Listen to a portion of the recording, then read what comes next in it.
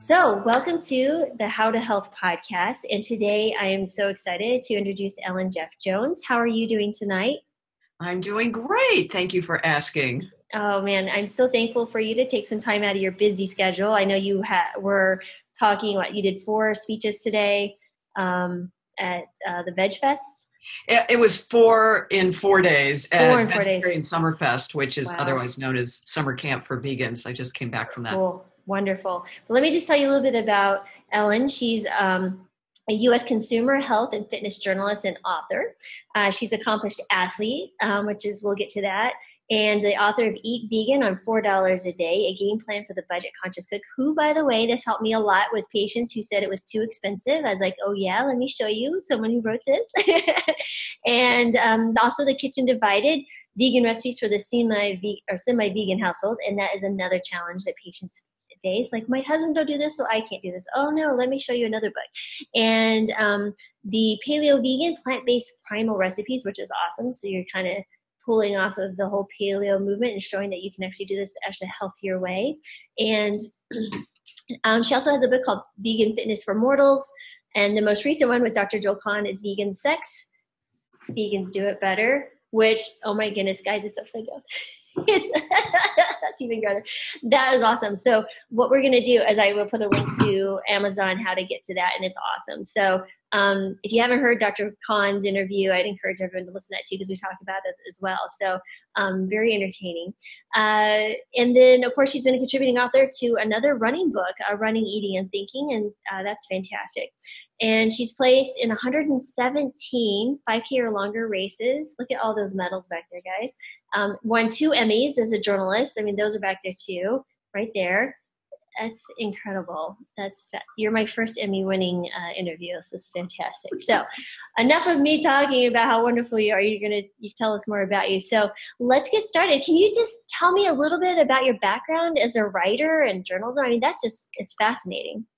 Well, it all started with a diary when I was 5 years old. No, seriously, my mom, aunt, and both sisters had breast cancer, and my aunt died of it in our home when I was 5. And it was so traumatic that I really did start writing back then, or at least processing what I was going to write. And just found my way into journalism school because I always enjoyed listening to people and learning their stories. And I was the first woman to anchor the evening news at the University of Missouri, which is still one of the better schools of journalism. And being a woman back in those days, I could pretty much write my ticket as to where I wanted to go. So I chose to stay in local television. I did that for 18 years in Miami and St. Louis. And I really felt like I had more freedom to do the kinds of investigative reporting stories I wanted to do versus working at the network where you kind of had to work for the corporation and do what they said to do and all that kind of stuff. I did media training for Physicians Committee for Responsible Medicine. And while doing that, I smelled my way into their kitchen, and they were just developing the Cancer Project cooking classes. I became a trained instructor for them. They've now since morphed that into the Food for Life classes. And in that period of time, I also was a financial consultant for Smith Barney for 5 years after leaving TV, and started crunching the numbers on recipes, thinking if we could really prove how cheap it is to eat vegan, we would have so many more people interested in eating vegan. And indeed, somebody came by one of my tables at the Miami Book Fair years ago and said, I don't know about vegan, but you had me at $4 a day. I love that. Well, that tells us a little bit about your vegan journey. Were you always vegan? Was this something you found at some point in life? I mean, what was that event that occurred? Well, 2 things happened. The year my sister got breast cancer for the second time was also the same year working in television in St. Louis. I almost died of a colon blockage. I wasn't eating enough fiber, not drinking enough water. It was a snowstorm. The station catered in all these fast food and processed deli meats, and I just collapsed in the bathroom. They rushed me to the ER, and the doctor said they'd never seen a blockage so big in somebody so young, and I would need to be on medicine the rest of my life. And they would later determine I have an extra foot of colon because I've had chronic constipation ever since I was a child. And I just thought, well, I'm way too young to be on medicine. So I ran to the health food store and read all 5 books on fiber because that's all there was at the time, and changed my life at that point. I started macrobiotic, which a lot of people my age kind of began that way, then vegetarian, then vegan. That was the progression. I was vegan before I had children, which was like around 1984. And then once I had children, I became, of course, trying to avoid breast cancer. I became a La Leche League leader, which is the breastfeeding information and support nonprofit. And even though we were drinking and teaching others how to drink our own species milk, once the kids were weaned, then all their cookbooks were talking about eating meat and dairy. And I didn't really quite put all that together, realizing how that didn't quite mesh until I really began seriously getting into the whole vegan journey. Wow. So at what age did you change your diet then at that time? How old were you at that time? I was 28 when I had the colon blockage. And So that's you were really when I young. started making pretty incredible changes. And I remember some of my fellow reporters in the newsroom were watching me go through this change, and they just had no idea that you could change your bowel habits, for example, through what you ate. And I remember bringing and serving strawberries to everybody and having this conversation with our on-air pharmacist. And, he made the changes too and was just incredulous weeks later when he got back and talked to me. Wow, that's incredible. So, wow. Okay, so then that is so young. I mean, as a physician and understanding that, I mean, that is incredibly young. I can only imagine what you must have been thinking at that age, because you're like, wait a minute, I'm in my late 20s and I'm having to be rushed to the hospital for things that, you would have an elderly person deal with. And I will tell you, I had 3 children, natural childbirth, and nothing was more painful than that blockage. I'm sure as a physician, you know how they try and deal with that, and it is not at all pleasant. And after experiencing that kind of pain, I was highly motivated. And keep in mind, I had doctors telling me then and then later, as the youngest kid in my family, and my 2 sisters before me had, all the diseases. And, doctors were saying, you better do some things differently or you're going to end up like everybody else in your family. So I was very motivated to read everything I could. The first book I read was Recalled by Life, about a doctor, Anthony Sadalero, who was able to reverse his father's bone cancer. And he had pictures of the images in the book. And that was really very compelling evidence for the time, for sure. Wow, that's incredible. So you went on to write, and you won 2 Emmys and were nominated for, I think, 4 additional Emmys. Is that correct? So Right. Tell us about the stories that won an Emmy. I mean, that's incredible. Wow. Well, the first one, which was really the more, I guess if you want to call it glamorous of the stories, because it got a lot of attention, and the Miami Herald, and it happened when I was in Miami, 3 days after I broke the story, started picking up on it. So I found out the school superintendent was stealing gold-plated plumbing for his summer home. I had done a story on a mother whose child had flunked the 3rd grade in Florida, in Miami, based on a standardized test, even though the child had all A's and B's in school. So 6 months later, she had an axe to grind. She was working at the plumbing company where this invoice came in.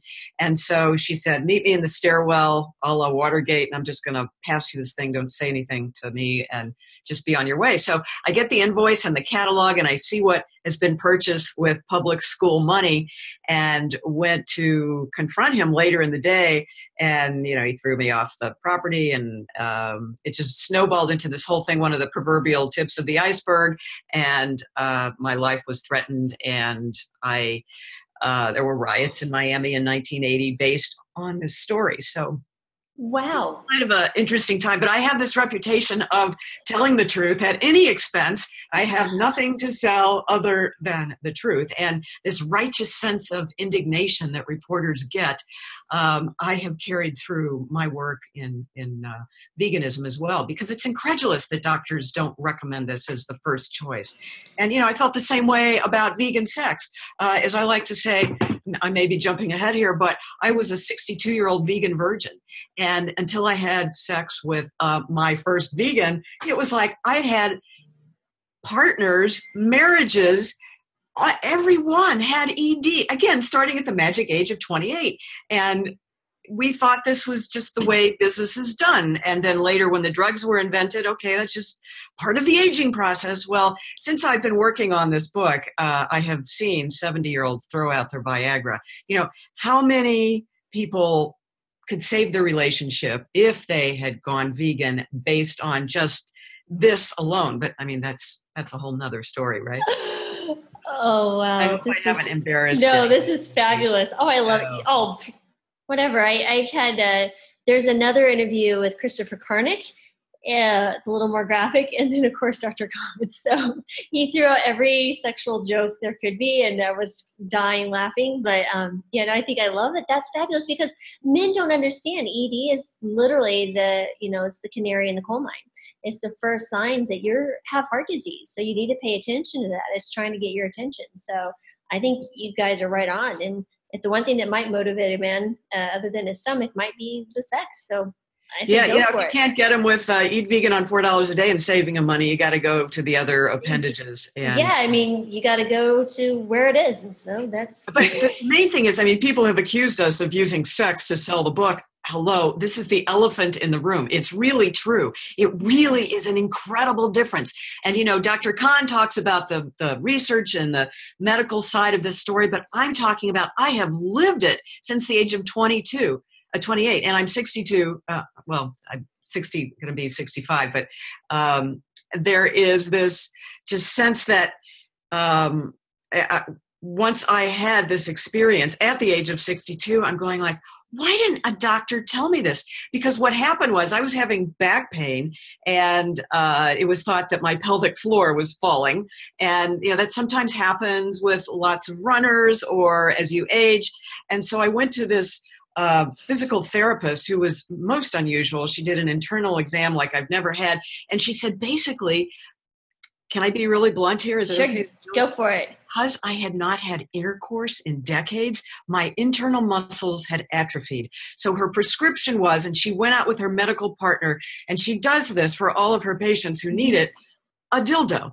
And she said it's not for the point, or it's not for the purpose of having an orgasm necessarily. It's for internal stimulation and massage of the muscles that have atrophied.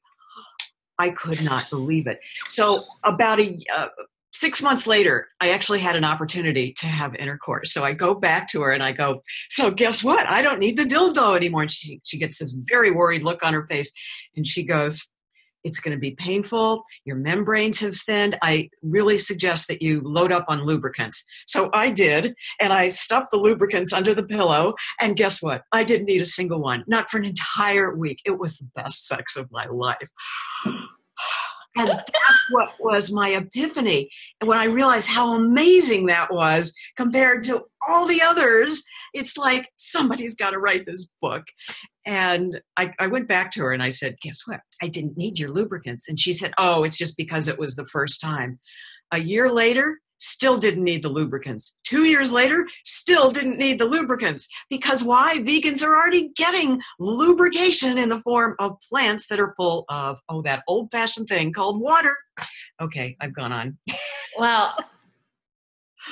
That's awesome. I think that's fabulous because there really are. There's specialists who work, physical therapists who work on the pelvic floors, and women who've had lots of children might have the similar type of problem, but you're absolutely right. And I didn't even realize that experience from a vegan woman because I'm in my mid to late 40s. And so, I've not had any, I have older women who switched over, but we've never spoken about their sexual habits and if their intercourse has changed. And so that is a fabulous, another nugget to put in my toolbox of like, okay, let's talk sex and let's get you having a healthy relationship with your partner. I think that's wonderful. Wow. Well, what I think is a lot of women don't understand, or maybe even doctors don't understand, that blood flow to the female organs is just as important. And I actually gave a workshop on this at Vegetarian Summerfest. And I said, I believe the other thing that can happen when you as a female can feel the incredible swelling and prominence from your partner, that is exciting. And I had we had simultaneous orgasms. I've not had that since my 20s. And I said this in the class, and, this one woman's just going off, there's no such thing as a internal orgasm or vaginal orgasm. And I'm going, and there were a couple other women who were standing up and saying, what she's saying is true. So, Right. There's so much I think that could be researched, like women and heart disease. We didn't get studied very seriously until years later. I think the same is true as far as the sexual and physical experiences that we have as well. Yeah, I am serious. This is so going to add into my toolbox. Like, you have no idea. Like, I'm just thinking of all sorts of ideas now how to bring this around. That's why, I've talked to men about it, but I certainly never, thought about it from the standpoint of physiologic, the anatomical. But you're absolutely right, because we're always taught you're hit postmenopausal. It's a hormonal thing. But if that's I never really thought about it in the circulation sense, but it makes sense. It makes complete sense. Oh, wow. One other story that may be useful for you and for your listeners is I had gone off a vegan diet when I worked at Smith Barney because I just couldn't control what I was eating. We had working lunches that were pizzas and client dinners at Morton's, and it was so, I had my McDougal cups under my desk, but it just wasn't enough. So I finally quit that insane business. And when I moved to Florida, I found myself in the emergency room a second time with hemorrhaging fibroid tumors. And they wanted to do a hysterectomy. And my regular OB that I just switched to got on the phone and she said, Ellen, go back on that vegan diet and call me in the morning. And within 6 weeks, all signs of menopause were gone. The hot flashes, I didn't need the hysterectomy, the fibroid shrank. How many hysterectomies could we save if we had a doctor who said, go on a vegan diet and call me in the morning? Wow, absolutely. And I've actually had women whose postmenopausal symptoms improve dramatically with the diet. So right. There's definitely something with that. Now, can I explain it on a biochemical level? Not at the moment, but yeah, that is amazing. I'm going to be diving into some research now. This one, that's cool. Wow. Thank you. Where'd I even go? So tell me now, so you're an amazing writer, you're sharing, your experiences in the bedroom to help other women. And I think that's fabulous. But tell me more about your running, because, like we had talked earlier, there's not many women out there who are vegan athletes and speaking to that from the standpoint of being a female. And not only that, but you're a female that's, you're running you're going to be 65 and you're 117 races that you've placed. That's just incredible from a younger standpoint, but much less as an expansive life of running. So tell us more about how you got into running. Are you always a runner? How these all started? Well, I did start running about the age of 27 before I moved back to St. Louis, which was my hometown. I ran a little bit there in races, but I never placed. And then I took a lot of time off while my kids were young and did a lot of biking with them and backpacking, that kind of thing. They didn't have the fancy runner strollers that they do now. And then when I moved to Florida, I woke up one morning, there was a shotgun blast out my window, and I thought either somebody's dead or that was a race just starting. And I walked over to this park, and sure enough, it was a 5K. And I said to this woman who I'm still friends with today, I said, how do people run in Florida? It's so hot. And she said, just get up at sunrise. And so I did. It took me about a year to start training again, about another year before I had enough nerve to show up at the local runners club. And they had training runs a few nights a week. And then somebody said, you're probably pretty fast. You might do well at a race. Why don't you enter one? So I did. That was 2006. And that's when I started placing in my age group, because I'm sort of looking around. It's like, there's not a lot of people my age who are running. And I joke often I win my age group just by showing up. And it's not entirely true, but I was fast enough that a coach for the local high school girls cross country and track team said, you're clocking 8-minute miles. So would you like to run or first just train with the kids?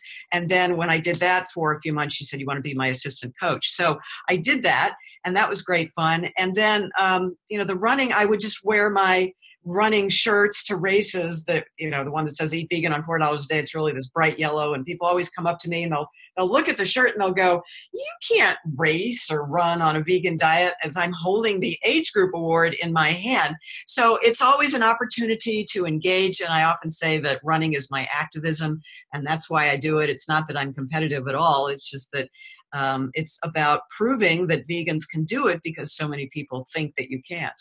Wow. Yeah, that's absolutely true because I'm a runner as well, and I've been a runner since my early 20s, and I love it. So, what's your favorite distance to run? Um, well, 5Ks are plentiful in this area, but I just got back 3 weeks ago from the National Senior Games, and let's see, that's this one. Cool. This is the one I'm probably proudest of. It's a bronze medal for the 4x1 100-meter relays. And it was so competitive that in our race, the woman who ran the fourth leg, I ran the second leg, which is a 100-meter distance, she was trying so hard, she fell across the finish line and broke her shoulder. And we missed placing second by 1/100th of a second. Oh, So I came in I came in fifth in the 800 meters and seventh in the 1500 meters and the 400 meters. So favorite distances, I love the track distances, not the real short ones like the 50 and the 100 meters. I don't have that kind of explosive short energy, but for those mid-range distances, that's really where I've shined. This is the second time I did the National Senior Games. I'm really surprised at how many women came up to me and said, "Oh, me too, I'm vegan." So that the reason is runners typically don't get arthritis. And I often joke that the reason I win my age group now is because women who used to beat me 10 years ago just aren't even running anymore because they've had hip and knee and joint issues that vegans we have a very anti-inflammatory alkaline diet. Yep. And quick recovery. I've been on panels with other athletes and we all have the same thing. There's just not a lot of pain and very quick recovery. And of course, lots of energy. Yeah, my favorite distance is half marathons because I used to, when I would run those before, it'd take me a couple of days to recover. Now I'm fine the same day. Like, I'm like, oh, let's go. And people are like, what is wrong with you guys? Because my boys ran cross country too. And yeah, we're all runners and love it. It's awesome. It's really amazing. Cool. So now you have the running and you have your writing and books and all this amazing stuff. Tell us about your speaking because you are all over the place. Like I follow you on Facebook, you're like over here and over there and you're doing Facebook Lives. And I was like, I can't even keep up with you. So tell us about that and what that means to you and what your goals are and what are you doing? My publisher tells me that I'm kind of rare. Typically book authors are introverted and often don't even like to speak. I would go to some events where an author would come and do the book signing and just disappear. And I was trained at Smith Barney in sales. So the first time I went to, I think my first event was like the largest veg fest in North America, the Toronto Veg Fest. And my publisher is just throwing me out there. So I just stayed at the table for the 2 or 3 days that thing went on, just signing books and engaging with the public. And he said, we've never had anybody do that. I'm going like, really? This is, for me, it's outreach. It's about, being available during that period of time. You're paying my way, my airfare and my meals and my hotel. I better be working for you and not acting like a prima donna and just dashing off. So I just started doing that. And I guess, a lot of people weren't doing that. And so I started getting invited to a lot of Veg Fest. And my publisher also made sure that I was invited to these things. He would become a sponsor, and part of the sponsorship agreement was that the Veg Fest would have anywhere from 2 to 5 of his authors, and he has a lot of authors, as speakers. So I obviously, from my television background, I joke sometimes I'm finally using my journalism degree for a good purpose. Yeah. And, it felt kind of weird at first because as a reporter, you're supposed to be fair and balanced and just asking the questions and using the 2 ears and the mouth, not so much. And to kind of make that switch to being a speaker felt a little strange at first because I could finally have an opinion about something. And I realized I had a very strong opinion about all this stuff. Oh, No? No. Watching, my family get so sick and then die. My sister, the one who hadn't had breast cancer yet, went in for routine herniated disc surgery, already had heart disease and diabetes for decades. And then she flatlines on the table. MRSA goes in through the IV and she became a quadriplegic for the rest of her 6 miserable years of life. So all these dots are so connected. And you ask, why do you do it? I mean, we all have our reasons, but boy, there's so much needless suffering. We were part of the original breast cancer gene studies because of the prolific breast cancer in our family. I was the only adult female without it. And obviously I have 3 daughters, and there is much we can do to turn off our genes and turn them on. And to the extent that we can prevent so much suffering, that's why I do it. Wow. It's incredible. I mean, I understand my mother had breast cancer, her mother and all their sisters and their children. So, and my real dad has had his first heart attack at 38. So I've got crap genes. If ever there could be a deck loaded against you, I have it. So I have to be good. So when you talk about, these books that you've written, and they're really, I mean, you really hit home to problems that my patients, and I would think the regular person that's wanting to do this would think there would be an issue. So tell me a little bit more about the $4 a day vegan, because I think that's such a fabulous concept of what you've done. And I just love it. Oh, thank you. Thank you so much.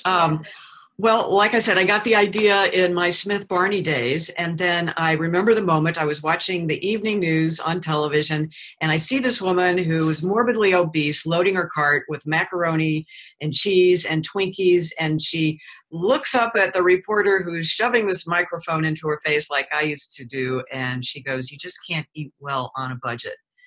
And I'm going like, I've been doing this for the better part of 25 years. Somebody needs to write a book and actually crunch these numbers and show how ridiculously cheap it is. So every recipe in the book has an estimated price based on ingredients you can find at Walmart.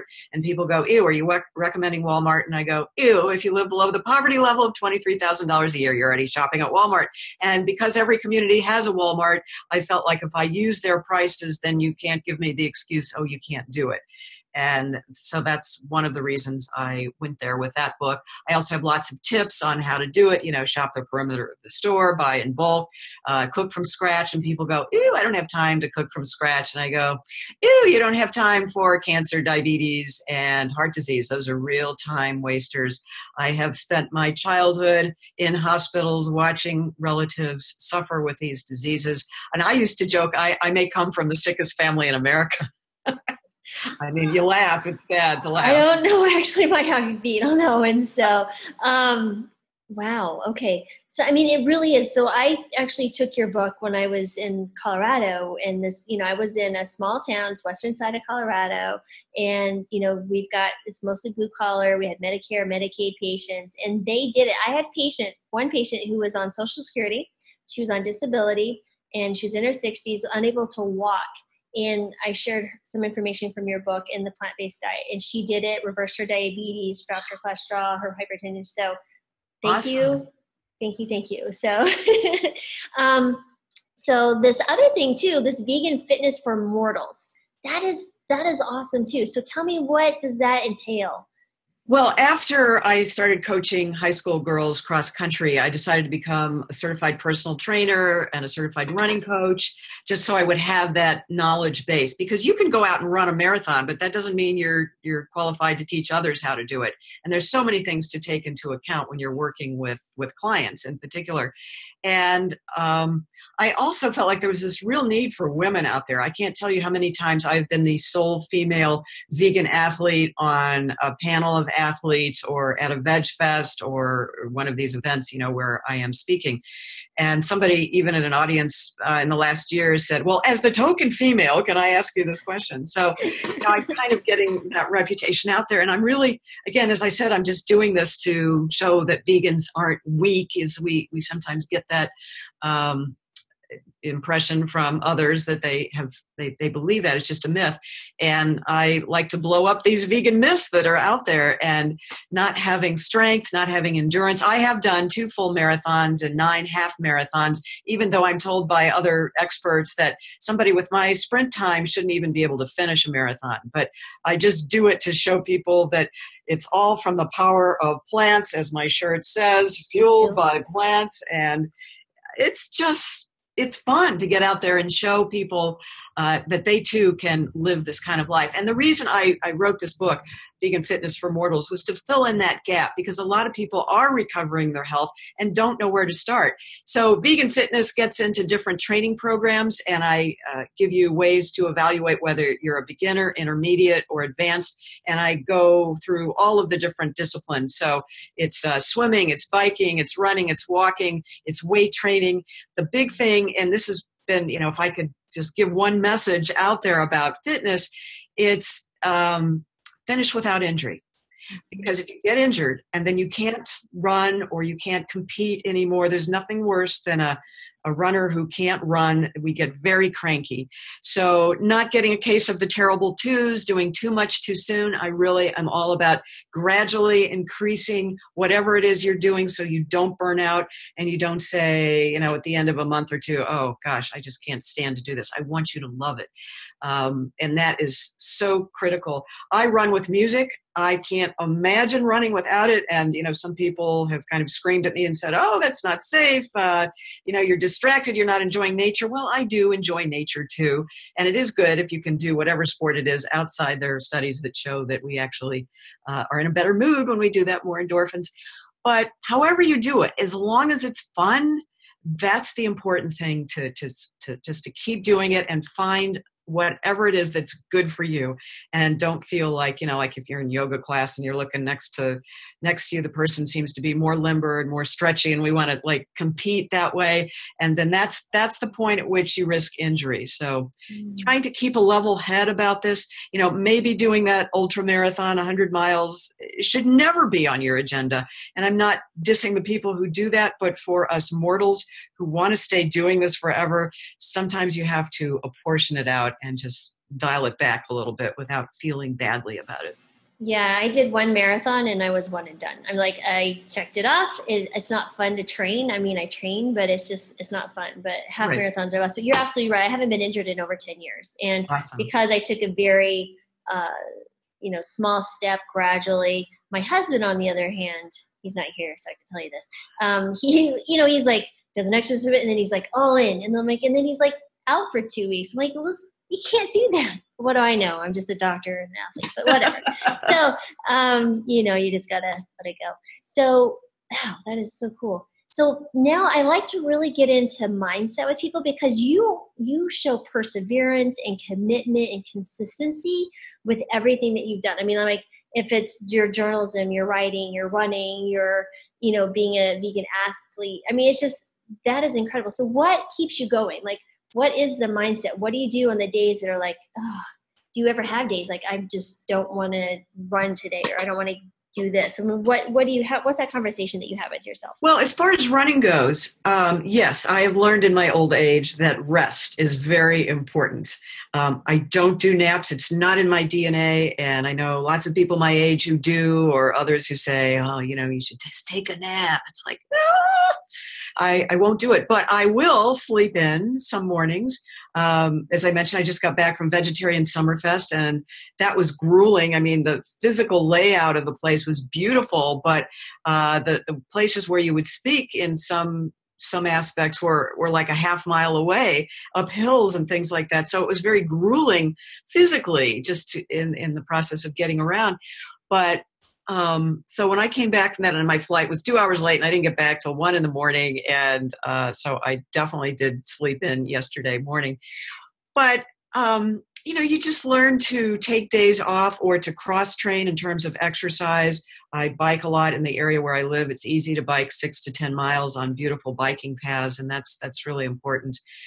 Just mixing it up, keeping it interesting. And the funny thing, well, it wasn't so funny at the time, but at the National Senior Games, the month before, I had contracted, actually 2 months before, I went to the Nashville Veg Fest, stayed in a bed and breakfast place that had air fresheners, these plug-ins. And I woke up the next morning and I couldn't breathe. I had bronchitis for 2 months before the National Senior Games. And I posted a picture, I don't know if you saw this, of me taking an inhaler right before one of my events. And I still had bronchitis at the National Senior Games and did as well as I did even with that. So, that's the worst thing I've had. I haven't had bronchitis since I gave up dairy 20 years ago.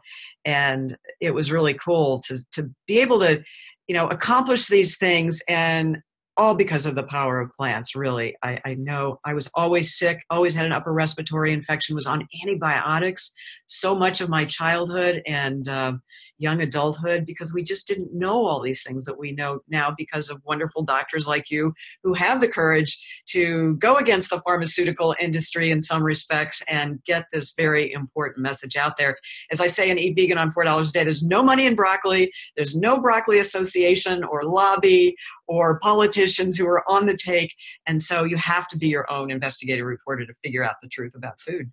You really are. I mean, when I talk to patients, they are so astounded at what is built up against them. So this is more than addiction to food. It's more than them, feeding their emotions. This is like the food industry. This is the pharmacy industry or the pharmacologic industry. There's the USDA, there's the meat industry, the dairy industry. There's so much going on that they have no idea.